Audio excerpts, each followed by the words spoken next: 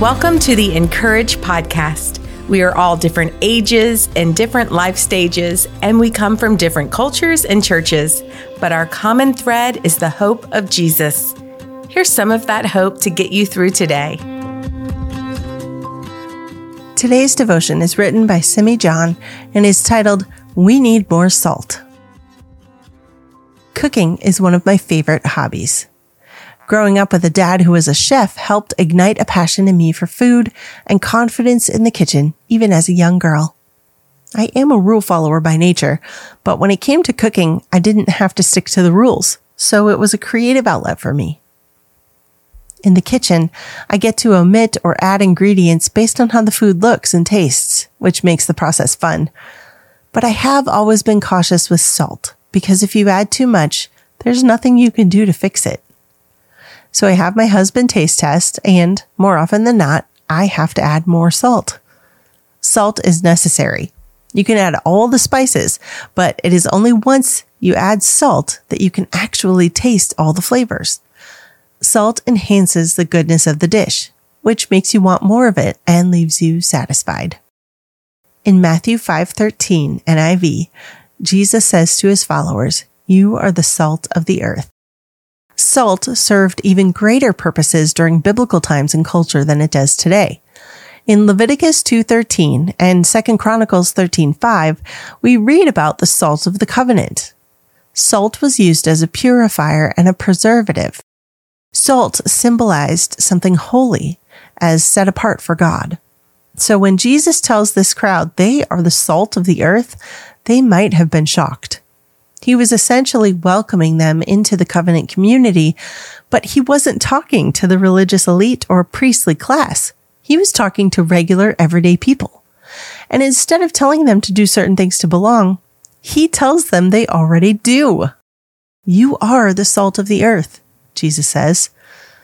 Salt. Vital, necessary, acceptable, useful, worthy. This was his promise to the people. Did you know that salt comes from water? And Jesus often refers to himself as living water. Let anyone who is thirsty come to me and drink. John 7:37 NIV.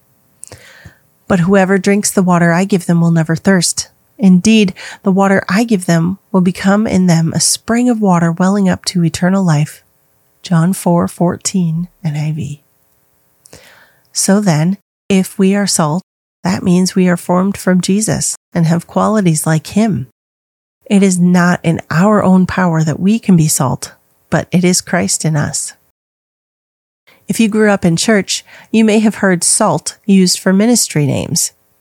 I was in a college Bible study group called SALT, and it was an acronym for Servants After the Living Truth. It was predominantly Indian American Christian students who gathered together every Thursday night to worship and study scriptures. We even had royal blue t-shirts with a salt shaker graphic. Salt was like church and family time for most of us. Salt provided godly friends and helped me stay firm in my faith. But I don't think this is what Jesus meant when he called his followers to be salt. Jesus didn't declare we are the salt of heaven. We are called to be salt of the earth, set apart as holy to God to preserve and purify the places we step foot each day.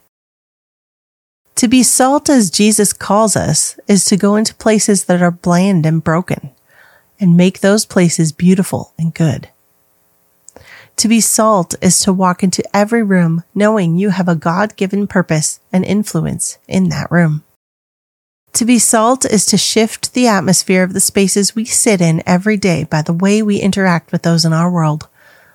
The neighborhoods, schools, and workplaces we walk into should be different because we are there. How often do we truly live like salt, though? Jesus came to invade our hearts and minds with the truth and transform the world with good news. Jesus came to change everything. Just as the Father sent Jesus into the world, so Jesus sends us. John 17:18 NIV. But many of us are like me with cooking, overly cautious about putting salt into the pot, afraid of what might happen.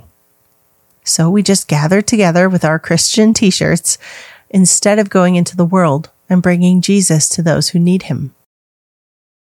Instead of being Jesus's world-changing salt, we have simply become salty, angry, defensive, irritated, and overly sensitive.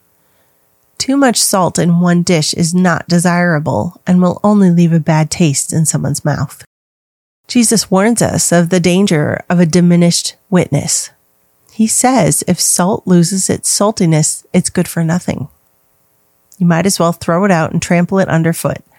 Matthew 5:13. There are so many causes of our diminished witness today.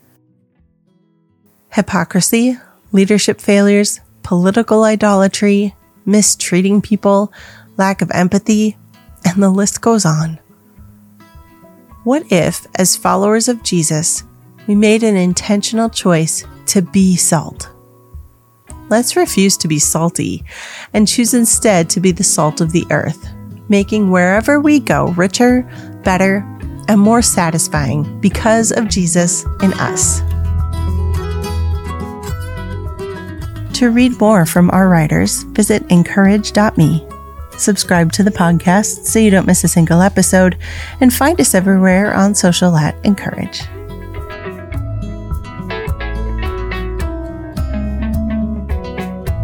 It's not too late to get your word of the year.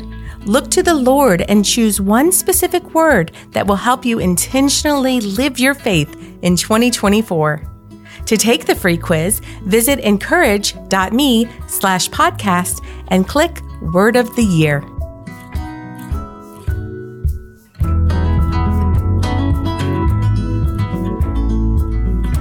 The Encourage podcast is brought to you by Dayspring. For over 50 years, Dayspring has created quality cards, books, and gifts that help you live your faith. Find out more at dayspring.com.